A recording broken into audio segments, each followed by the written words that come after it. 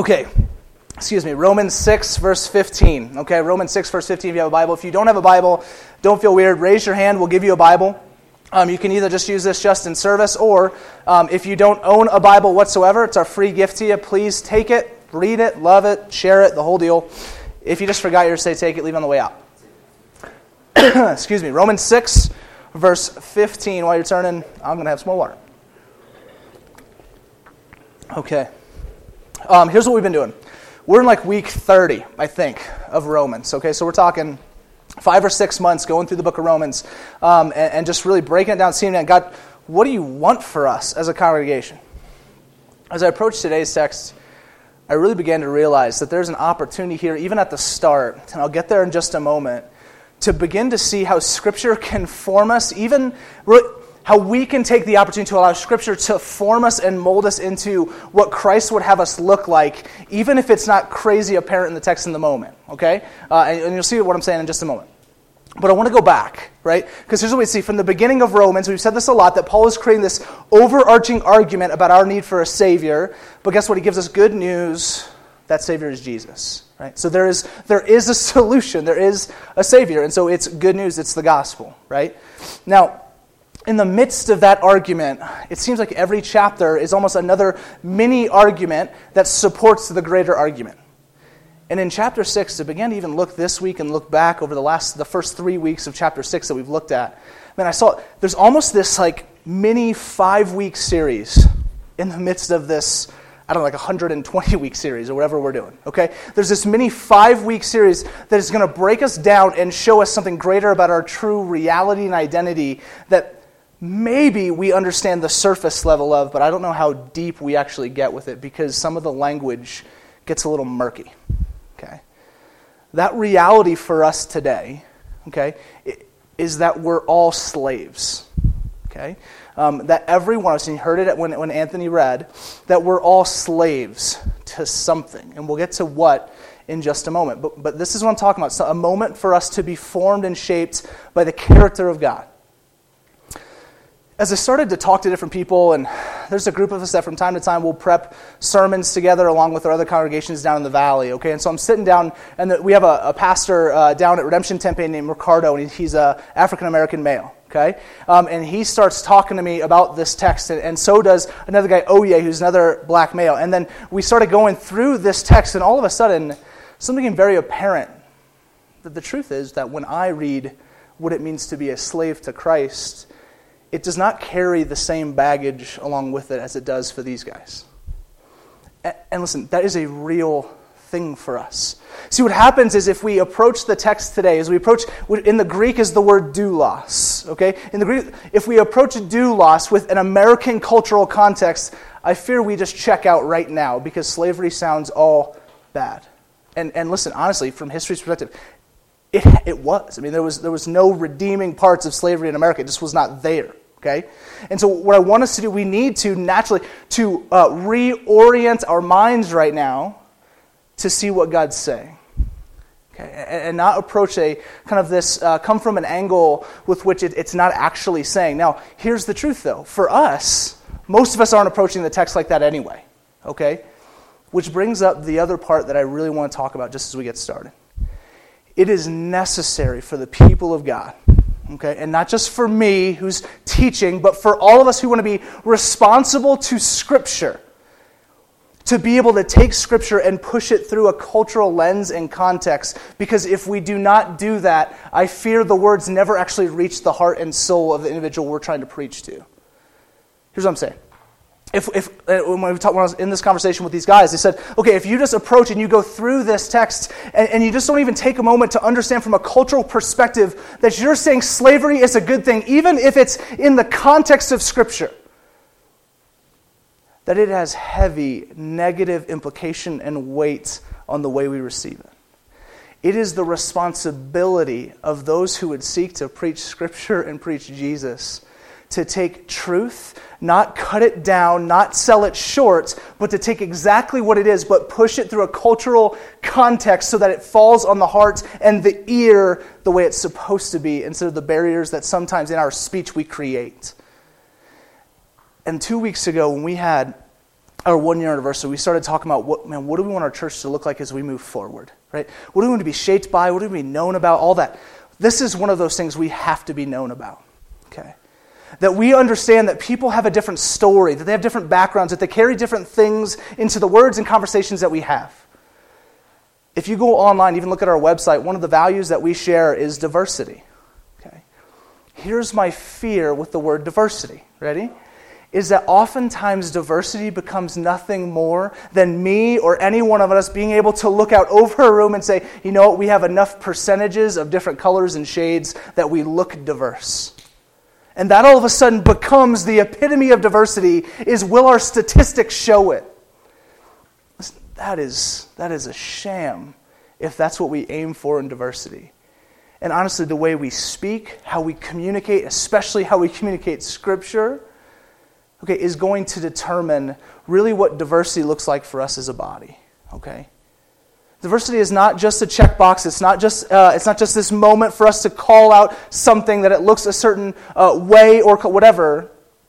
It's about people coming together, not just color, right? Not just race, but background, ethnicity, story, gender, all of that coming together in a melting pot to say, not just, okay, get in my room so we can call it diverse. It's get in my room so I can learn from you. It's get in my room because I understand you have something that I don't have and you have something I don't have, and on and on. And as we come together, we learn more about God. That is diversity, and it has to shape us and form us. And that's why it's important. And that's why, listen, this really has little to do with actually what we'll talk about. But I wanted to take that moment because as we move forward, I want us to understand that the words that we say and how we preach, they communicate and they fall on ears through a cultural lens that we all have to understand. And I'm not naive enough to think that even the people in this room, right, always swallow everything that I say up here well. I understand that sometimes it falls on hard hearts. It falls on experience. It falls on pain and hurt and anguish. And so when it's called out, it hurts and cuts deep. And so my hope is for us that we would just be a people enlightened by the gospel that would communicate the Bible clearly, okay? And so I just want to say thanks for letting me have that moment. All right? That's really all that was. Now, the slavery we'll talk about today, though, in the midst of this, it's not American cultural Christianity, okay? It's not what we saw, right? It's not what we saw in 1800. That's not what's happening. So, but the implications, I would dare say, are even greater, okay? So for as much as we've studied and we know about the Civil War and all of the... Listen, this is a greater story, and here's why. Because this slavery is comprehensive over all mankind. That it doesn't choose, it is not biased towards one people group, it's not biased towards one gender, it is comprehensive over all of creation. That is the slavery we talk about tonight. And it's something that we have to understand. We have to understand, my whole goal tonight is that we would walk out of this place and understand, and not just understand, but hope for this new reality that we are no longer slaves to God, that we have not been, we're no longer slaves to sin. So in our freedom, okay, He didn't free us into nothing. Right? So He didn't pull us from slavery, that we would just be free in and of ourselves with no master, nothing to do. We walk around aimless doing whatever we want. No. We are freed into new slavery. And my goal is that we would get that reality, get that identity, and that we would hope and rejoice in it. And I get how hard that, listen, none of us want to be enslaved, but the argument I think Paul makes for us is that we are to hope and to rejoice in the slavery that we have to God because just of the way it positions us before Him and before culture and before one another. Okay? So that's it. Let's get started. Verse 15. It says, "What then? Are we to sin because we are not under law, but under grace? By no means." Now, if you remember at the start of chapter 6, in the first verse, he gives another one of these rhetorical questions. Should we go on sinning that grace may abound? By no means, he says. Right? Should we continue to sin? Because if we continue to sin, it seems like grace just gets bigger. And if grace gets bigger, isn't that a good thing? Shouldn't we just go on sinning? And he says, by no means. And again, with this question, We sin because we are not under law, but under grace. Think about it this way. Since sin has lost its power on us, if now we are no longer under law, but under grace, since sin has lost its power, since it's lost its chance at victory, should we not go on sinning? In other words, what's the big deal, right? What's the big deal? It's like this. If you at all know sports, you don't have to play them, but if you've ever been on a team of any kind in which there was training or practice involved, and you went to your coach and you said, listen, coach, I know victory is certain, so I'm not coming to practice. Who can imagine that going well to your coach? Right? Goes, oh, good. All right, have the day off. No. Listen, we practice because we're on the team. Right? In other words, the implications of what we're about to read about our slavery, those are realities for us because we're on the team, because we're in God's family. And so we're speaking to two very different audiences tonight. One audience are those of us in the room that have given our lives to Christ, faith, hope, the whole deal. We've poured into who Jesus is. That's where we want to be. We believe in Him. And so listen, what this does for us tonight, it's going to tell you and tell me who we are, right? It's going to give us reality and identity. And then for those who do not know Christ, it gives reality and identity. Next week we'll get to the implications of the reality. But today, all I want us to do is just sit in the reality of what God has done with us now.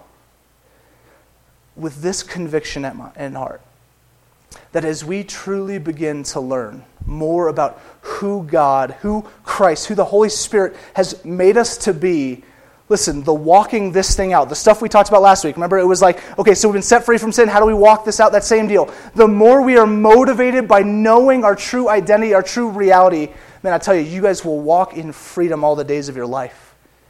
But it starts by just sitting in this new reality that, believe it or not, listen, slavery to God it's not just a good thing, it is the best thing for you. Okay? The absolute best thing for you, excuse me, and for me. Over the last couple weeks, listen, we talked about, Anthony came up and preached and told us we've been set free from sin. That was week 2 in this kind of 5-week mini deal. And then last week we talked about the rails, how we walk in this. And man, I'll be honest, I've had some great conversations with a lot of you. I mean, even people in this room where we've sat down, we've had them and they said, this is what's going on in my life. And I think you're right. I think it's kind of destroying me. Like, I think it's taking me places I don't want to go. I think it's not allowing me to find the joy and fulfillment that I'm supposed to find in Christ. And I was like, good, case closed, let's go. And so I've been really encouraged by those conversations. In the midst of those, though, there have been also multiple conversations where we've spoken and talked through the sin and really landed on, I still don't care. Okay? I still don't care. Listen, this is what I want. This is where, okay, and I said, that's, be there. Like, live there. That's fine. But know that my contention will be that you're missing out. Right? Not my contention is not shame on you, feel the guilt, feel the way. It's there's something more. There's something better that God has in store. Okay? And again, that's where I want our motives to be even as we go. All right, next verse. Verse 16. He says, do you not know that if you present, to lift up, to offer up, to give up yourselves to anyone as obedient slaves, you are slaves of the one whom you obey? Either of sin, which leads to death, or of obedience, which leads to righteousness. Okay, so you have these two options, and he lays out a few things. The first one, the first implication, everyone is enslaved. And we've already said it, but that's the reality. He doesn't give a third option here. Listen, you're either enslaved to sin, which leads to death, or enslaved to obedience, which leads to righteousness. These are the two realities, identities for humanity. That's a tough reality to swallow. That if we look across the landscape of this world, every single human would fall in one of these two camps. Right? Amidst all the diversity in the world, really the greatest thing that we must look at is what camp, what paradigm are we existing in? Okay? Is it sin which leads to death or obedience which leads to righteousness? Which do we choose, or rather, which do we sit in, I think would be more apt for us to understand. Amidst these two choices, I began to think about, okay, sin leading to death. Now, raise your hand if you want to die. Great, that's perfect for my illustration. So, if I sit down with you and say, listen, this sin is going to lead to death, and if you believe me, right, and if you believe the Bible, not many of you would say, yeah, I want that, right? You're like, that sounds still great, I want that, okay? So I said, okay, maybe just how bad that sounds, we'll jump over to this other side. But then I began to look at the other side and what's offered to us, and sometimes here's what I feel like. I feel like when we're over here and we're sitting in sin and we think about it, this side doesn't seem that good, but my guess is because we don't actually see it clear for what it is. And I even began to think about this idea as we looked at this word righteousness. Now, if I offered you anything in the world, right? If I said, hey, Carly, I'm going to give you $1 million, a yacht of your choice, a mansion, free trips anywhere in the world, free scholarship, or righteousness, right? You'll probably choose righteousness. Let me choose someone else who's less Christian. Just kidding. No, okay, I'm not going to do actual person. But listen, if I gave you these, or let me do this. If I gave the average non-believer, me up to 18 years old, okay, if I gave myself those 6 options, I choose these 5 first, and then maybe this one last. Maybe. What for? When I began to read this, I thought, man, what? That's my other option? So it's death, which, yeah, it surely sounds bad, but my other option is righteousness. Like, since when was the last time that righteous was like a good adjective? Like 1970s Endless Summer was the last thing I can think of where righteous... Oh, actually, it's not true. Someone used Finding Nemo, which, if you guys remember the turtle, I'm not going to do it, but you guys remember the turtle. But that's it. I mean, it's like literally like 2 cultural versions of where... So I think in our minds, here's a reality. This just doesn't seem that great. This just doesn't seem that great. I was talking with a girl just after this last service, and she came up and confessed some stuff to me and said, this is what's going on, and I do love God, but I don't know, and I'm struggling with this. I said, well, what you're doing, do you believe it to be sinful? Like, is that against what God would have for you? And she said, yes. I said, well, then to me, I think the bigger question you need to ask yourself is, do you trust God? Like, do you trust that what God says is actually the best plan for your life? Or did he drop the ball with you?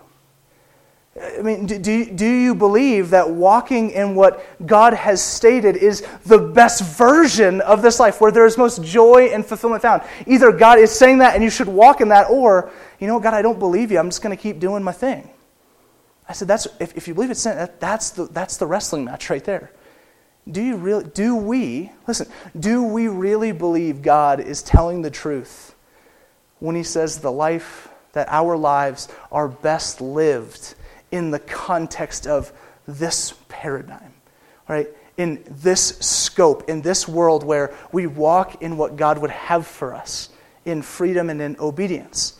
But I'm beginning again to think about these kind of 2 different worlds, right? You have kind of God's righteousness that he's demanding, and I began to think, righteousness is not something that is like only God's, if that makes sense. He doesn't have autonomy over that word. In other words, let me say it like this.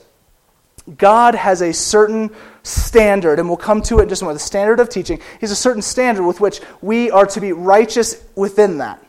Okay? Now, the world has its own set of standards and ideals that we can also be righteous in. In other words, if we live according to the perfection that our culture has laid out for us, we are exemplifying righteousness unto this person, sin, world, whatever, as opposed to God. And so, again, the question isn't so much, will there be righteousness? It's just, to which direction do we seek it? And so I thought about a few things. The first one being, being money, right? So, money. God says about money to be satisfied with what you have, right? To be satisfied, to understand he's provided everything, be satisfied in what you have. And then in the midst of that satisfaction, be generous, right? If you have a friend in need, give, be generous with your finances, okay? In the midst of that, he says to be a wise steward of your finances, right? So realize everything's given by him. It's a provision thing. We manage it well for the glory of God, right? Now, the culture, our culture, the world tends to say, no, don't be satisfied. You need to get more. If you only got some, you need more. And if you've got more, you still need more. Okay, I mean that's, and I've used this here before, but they did a study, and they asked a guy who makes $900 a month, a guy who makes $1,900, $2,900, $3,900, all the way up to $9,900 a month, which is crazy, right? All the way up to that number, and every little bracket in between at $1,000 increments. And they said, listen, how much more money would you need per month for you to feel satisfied with your wealth? Okay? Every single bracket, right? 9, 19, 29, 39, on down the road, every single one said $1,000 more. That at 900, if I could have $1,000 more, then I'd be good. The person at 9,900 said, I just need about 1,000 more, and then I'd be satisfied. See, the righteousness over here says, no, keep getting more, keep accumulating. It doesn't speak to generosity. It says to take your own, to get rich, to have that going. And this last one, it doesn't say anything about being wise stewards. Instead, it says flaunt it. It says put it out there. I was actually at Rendezvous the other day having a fantastic chai. If you guys haven't had the chai there, it's fantastic. And I was just there doing some work, having a chai. And I overhear a guy, kid you not, and he's talking to his buddy, and he's saying, listen, man, if just one time, if I could just walk into a club and just make it rain, right? And does everyone know what make it rain means? Right? You walk with the money, right? Doing this, and it's falling, and I'm on the ground actually picking it up, like I'm down there like a snake and just getting wealthy, right? And then, actually I was thinking about this because I said that this morning, and I thought, how great would it be if you saw someone do that, you rounded up all their money, donated it to a charity, and said, this amount has been donated to charity on your behalf? That'd be fantastic. If anyone wants to do that and let me know how it goes, that'd be great. And if you want to donate here, that'd be even better. And so I thought, okay, so it's more, and he says, if I could just once make it rain, I could die a happy man, right? Now, was he probably being a little facetious? Does he want probably a little more in life? I hope so, right? But the reality is that is now, in a cultural context, what the elite do. And you just have to watch a few music videos, watch a few movies, talk to a few people, and this all of a sudden has replaced wise shepherding and steward of provision that God's given us. We can be righteous in the world's sight with how they treat money. The next one, sex. God says it's a man and a wife, right?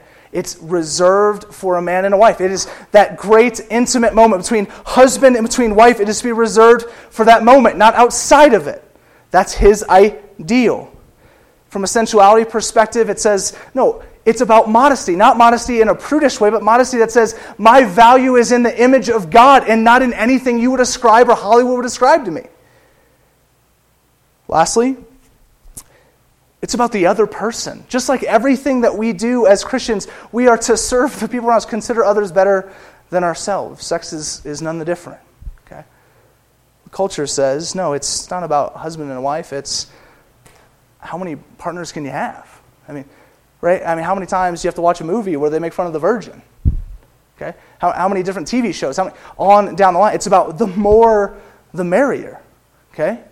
Load it up, do your thing, okay? And that is celebrated. It is righteous in the world's eyes to live in that way. On down the line. It's not about modesty from a healthy perspective of knowing your value. It's about putting it out there, okay? It's about, listen, how sexy can you look? How many different outfits can you own that show off how many hours you've been at the gym? This is male and female. It's not about understanding your value. It's about taking that value from other people in the way that they would look or treat you. And it's about yourself, and it's not about the other person. Okay, probably the only thing that they have in common is that both God and the world said it's supposed to be fun. All right, and it is. So, sorry, babe. You weren't even listening, were you? Good. She missed that one. Shh. Next one, career. Moving on. career. God says that your career, your occupation, listen, you guys are in school, and so you're going to school, you're hopefully going to get jobs and stuff, I would hope, and unless you're a philosophy major. And so I had a buddy who always used to say that philosophy majors are more majoring in unemployment, but I apologize for that one. That was him. But listen, so God says, no, your career, your occupation, you've been not only given that job, but you've been equipped by God to even have it. That you don't move yourself. You don't breathe yourself. You didn't have the mind to sit through all the classes you've sat through. That God has given you every provision to even get that degree, to get that job. So that's righteous in God's eyes. So that we might work hard. Why? For His glory. Right? So that our work would glorify God and make Him look great. Okay? That's the end of our work. Now, listen, the other side, this side. Okay, last one we'll say. The culture's take on career is, no, be a self-made man. We hear that all the time. It's about you bettering yourself. Get to a point where you're so good at what you do, you're indispensable. It's all about you. How can you make... Self-help books are the number one selling books in the world. Okay? Self-made man. Gets lifted up, exalted. And so that we, ready? That we work hard, but not for God's glory, but for our own. Okay, so again, righteousness is not a monopoly for God. So what Paul is trying to communicate is that all of us are enslaved to something and ascribe righteousness to those things. The good news is about to come in verse 17. But thanks be to God, which is always a good thing to read in Scripture. Because usually it's bad news, and then God comes in, Paul, but also God, comes in, but thanks be to God. So in other words, what's coming next we need to pay attention to. It's good news. Ready? That you who were once slaves of sin have become obedient from the heart to the standard of teaching to which you were committed. But thanks be to God. Ready? We were. And again, the audience, this is for those who are in Christ that I speak to right now. We were slaves to sin. Sin was our master. It was the main influence. It called us. It pulled us. We didn't have a choice. We were under sin's power and reign. We were headed towards death, and we are disobedient to our Creator. Okay? That was the reality, the identity of who we were. Notice, it wasn't you acted this way, you chose this, you did this. It wasn't an external. It was an identity issue. We were slaves to sin. We were. So the good news, we have become, rather, slaves to righteousness. Slaves to righteousness. God's righteousness. Right? That we're under God's power and reign and not sin's. That we're headed towards not death, but life. And now instead of being obedient or disobedient to the Creator, we're now obedient from the heart. And let me say this. Obedience from the heart. Listen, there are a couple enemies to obedience, right? Obedience from the heart. One is, disobedience, right? Not a shocker, it's the antonym, as we call it, okay? Disobedience is against obedience. But there's another thing. It's not just about obedience in and of itself. Notice, it's obedience that starts in here and then works itself out. In other words, it is a motive thing. It is a position and posture of your soul and of your heart. This is in direct contrast to an obedience that's based in moralism, right? That's based in you trying to look good before one another and God. Theologically, we call this moralistic therapeutic deism, okay? Moralistic therapeutic deism, that we would ascribe belief to a God, to a deity, but we don't do it for the sake because our hearts are engaged and changed to a new identity, but rather because it treats us well, it ministers to our soul, it makes us feel good, and then we can look good to the world.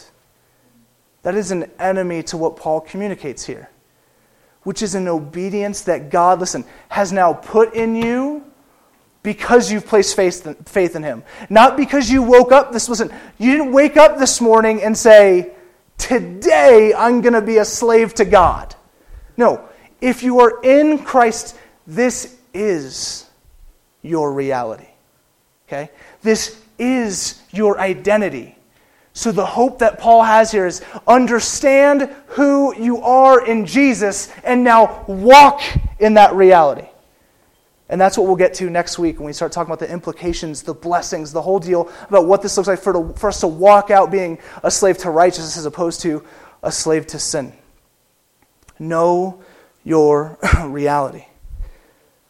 As I started thinking about us as a church, and I want to keep constantly doing this to form us and thinking about our future and the way we love the city, I read a book called Good to Great. Has anyone ever read that book, Good to Great? Oh, that's awkward. Okay. It is a good book, okay? Is there any business majors in here? You guys haven't read Good to Great? We're going to talk to me after. All right. Listen, not a Christian book, not a Christian author or anything like that, but what this guy did is he did this big study. I'm just going to talk to you guys. He did this study, okay?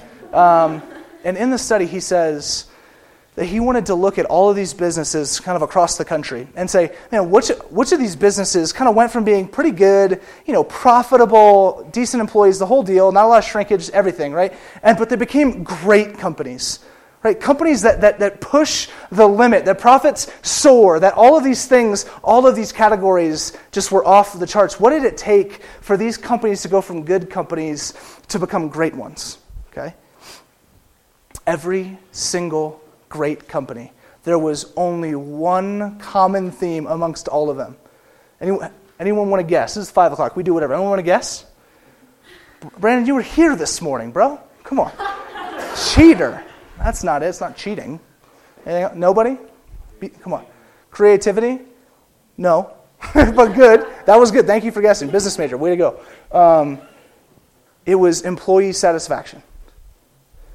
That across the board, the number one thing, the common denominator for a good business to become great was not innovation, it wasn't a hot new product, it wasn't anything that had to do with the product given, it was employee satisfaction.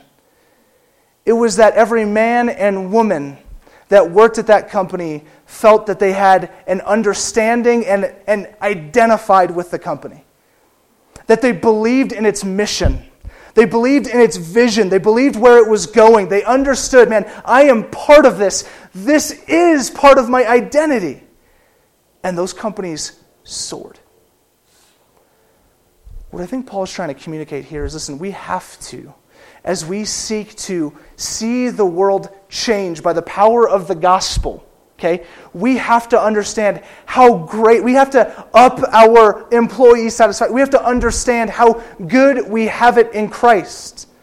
We have to understand the righteousness given, not because we chose it, but because God puts that on us. We'll see in just a moment. He's going to use the word committed, and I'll just say it right now. He says, he already said it, to the standard of teaching with which you've been committed, right? This committed is not like this, yeah, I'm committed. No, it's a like rehab. Like I've committed you to rehab. Like you have been placed into this situation. This is where you are now. You cannot get out. That's what he's saying. He's saying, listen, those who are in Christ, regardless of the sin, right, that's floating around, all that, your new reality is that you are obedient from the heart to a standard of teaching, to a righteousness that God crafts and shows us, and we'll vet more next week, and we have even in the last couple weeks too. That righteousness, that is who you are. Walk in it, rejoice in it, hope in it. Because until we begin to realize that, listen, maybe we'll get some of what God has for us in this life, but listen, He has so profoundly so much more for us. And listen, let me just be very clear here. That does not mean wealth. That does not mean health. Okay, it means more of God. It means more fulfillment. It means more joy. It means more hope. It means more of these things that point us to a truer, greater reality that God is God and is holding all things together and pours out grace upon grace and mercy upon mercy to those with whom He knows. Okay, that's what we're being called to. That's who we are in Jesus, this standard of teaching. And I just want to take a moment just to read a few verses because there's so much talk. And listen, again, a lot on the university of there's no real standard, right? That there's no real morality. There's no standard of living. It's live how you want to live. Be a good person. Whatever you want to insert is the kind of cultural, philosophical ideal of the day. There is a standard. The Bible says this, and I'm just going to read 4 verses. 2 Timothy 1:13 says, "Follow the pattern of the sound words that you have heard from me in the faith and love that are in Christ Jesus." 1 Timothy 6:3 and 4 says, "If anyone teaches a different doctrine and does not agree with the sound words of our Lord Jesus Christ and the teaching that accords with godliness, he is puffed up with conceit and understands nothing." Titus 1:9, "He must hold firm to the trustworthy word as taught, that he may be able to give instruction in sound doctrine, and also to rebuke those who contradict it." That guy was a fan of that one. 2 Peter 1:20 and 21, this last one says, "Knowing this first of all, that no prophecy of Scripture comes from someone's own interpretation, for no prophecy was ever produced by the will of man, but men spoke from God as they were carried along by the Holy Spirit." There is a standard given via the Holy Spirit to us. We find it in Scripture. There's no standard, there's no truth. I'm just going to say, It just blinds us to the reality that we're in one of these two camps, and those in Christ should be here, should see our identity here, walk in this one. Don't be deceived, for lack of a better term, by that idea. It's there for us that we would walk in new hope and love. Lastly, verse 18, our new title. "And having been set free from sin, we have become slaves of righteousness." Again, obedient from the heart. So much of what we long to do in this world, and I've had a lot of conversations with you guys, I know it, and I see it in myself all the time, is that we seek and desire to be our own masters, right? So, okay, you're telling me sin used to enslave me? Great. Jesus set me free? Fantastic. But now I'm free to be my own master. No one's over me. I make my own decisions. I know what is best for my life, right?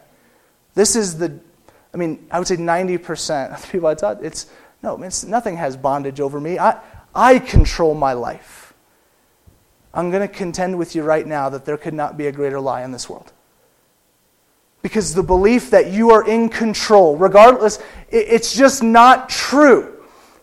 It's because from day one we are being fed continuously and constantly the different ways of how we should view things, and we respond to those things by attributing righteousness to them. This is the best way. My life will be best lived based on a magazine I read, a movie I watched, or a guy I like. You do not control yourself.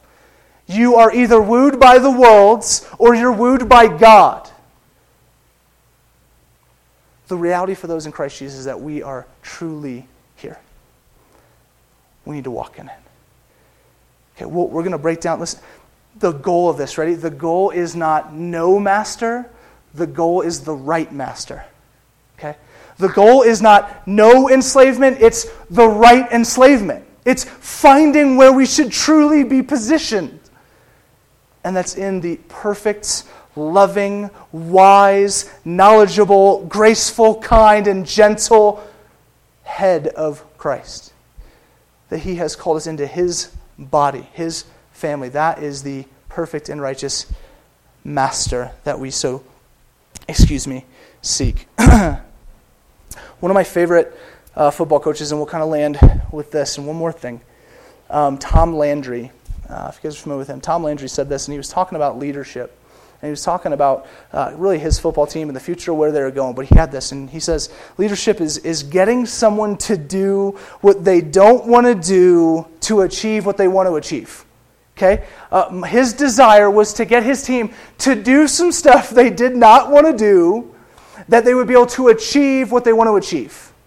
So for him, I'm sure it was probably a lot of running, a lot of working out, some different I don't know, some stuff, right, that made them the best possible team they could be. Why? Because they wanted to win a Super Bowl. For us, listen, I actually polled a few people for this, just to confirm my suspicions. But if I were to come to you and say, hey, how would you feel about peace and hope and love and fulfillment and kindness and forgiveness and generosity and on and on and on, right? If I said, how do you feel about those things? You'd be a fool to say they're dumb, right? There's not a person here who would say, nah, I'm really good on peace right now. I'm going to choose unrest, right? I'm good on the forgiveness. I would prefer condemnation. I'm good. No, see, we don't do that. Every single person, and regardless of your story in here, regardless of your story, your desire, my desire, are those things, are fulfillment and hope and love and peace. That is what we long for. It's just that we have differing opinions on how we get there. God has an opinion. He has a right. He has a standard and says, Christian, this is who you are. Stop dabbling in another way that just pulls you from your true identity. Because you're missing out on all that I have promised those who are in my family. As a community, we got to sit in this. We've got to marinate in this. We've got to get this. That we would, from the heart, live it out. Be changed from the inside out. Not our behaviors. And even the girl that I spoke with at service said, listen, okay, I get what you're saying. Yes, the behavior, do I think it's sin? Yes, I do think it's sin. Do I think you should stop? Probably, because it's destroying your life. But it's not about the action. What's going on in your soul? What's going on in your heart? Do you realize this is where God has you? This is where He's positioned you. This is the reality of who you are. Man, why walk in something less than what He wants for you? If this is actually truly better, do we believe that God isn't lying? Do we believe that God's not lying? That when we open up the Bible and we read this stuff and we say, okay, God, you say that this is the fulfilled life? Okay, I do want that, but that means I have to live this way? Okay, if that's true, man, I want that enough that I'm going to understand and sit in my true identity and walk it out. And here's why we can, and this is the last thing that we'll land on, and why we will come and we will sing and we will rejoice and we'll take communion, we'll give, we'll do all that because of this. Because in our slavery, when we were here, and listen, if there's anyone in the room who is here now, right, that you feel that no, sin masters me, the world masters me, I don't know Christ, listen, if that's where you're at, fine, listen. Here's why we rejoice. Here's why we'll sing. Is because there was a debt that need be paid as slaves that we could not pay ourselves, right? That we were so steeped in this thing, right? That we were so bogged down, we were so weighed down, we were so stuck in our slavery, we could not be bought out. There was no redeemer, there was no one there for us. We could not, it was not an indentured servant situation where if we worked enough, we did enough good things, we could find ourselves on the other side walking off the farm and doing, no. Very much in the same way, we line up with the cultural version of what we understand of slavery in our country because there was no way out until someone intervened. Okay? Someone intervened who could pay the necessary price for your and my freedom. So Jesus, right? But thanks be to God that Jesus came. Amen, right? But thanks be to God that Jesus came, that the Son of Man humbled himself, became human, lived a perfect life amidst temptation, amidst sin all around, amidst hurt, amidst pain, lives the perfect life, dies the death that you deserve, that I deserve. That song that we sang earlier, right? That we made in your hands would then pierce yours through, straight to my heart. That Jesus buys your freedom out of this slavery, and listen, never to return. Never to return. So your identity is now solidly founded and grounded in Jesus and in His work. So if you're here and you love Christ, that is who you are. Now walk in it. And we'll look at some of those implications next week. If you are here, man, continue asking questions, because I'd say this. Get the best possible picture of what this really is. Do not be deceived by what the world might say this life is best lived as. It's just not. There are many things that this world offers that are great and good, and we receive and we love and we take part in, right? Soccer, that's one, big time, okay? But it's when we take many of the things that are offered, and what they do is distort and pervert and break what God does have for you. And my hope is, again, and we'll land with this, last line, sit in, I do say it a lot, sit in, constantly, it's like a space, it's always landing. Slow land. Sit in your reality, okay? I mean, as we sit here and reflect for a couple minutes, we do it every week, right? Just sit in who you are. Sit in the reality. Think about Christ. Think about the new identity. And then next week, we'll talk about how great it is to actually be enslaved to Jesus. We're going to get into that because there are blessing upon blessing, mercy upon mercy, and grace upon grace. Amen?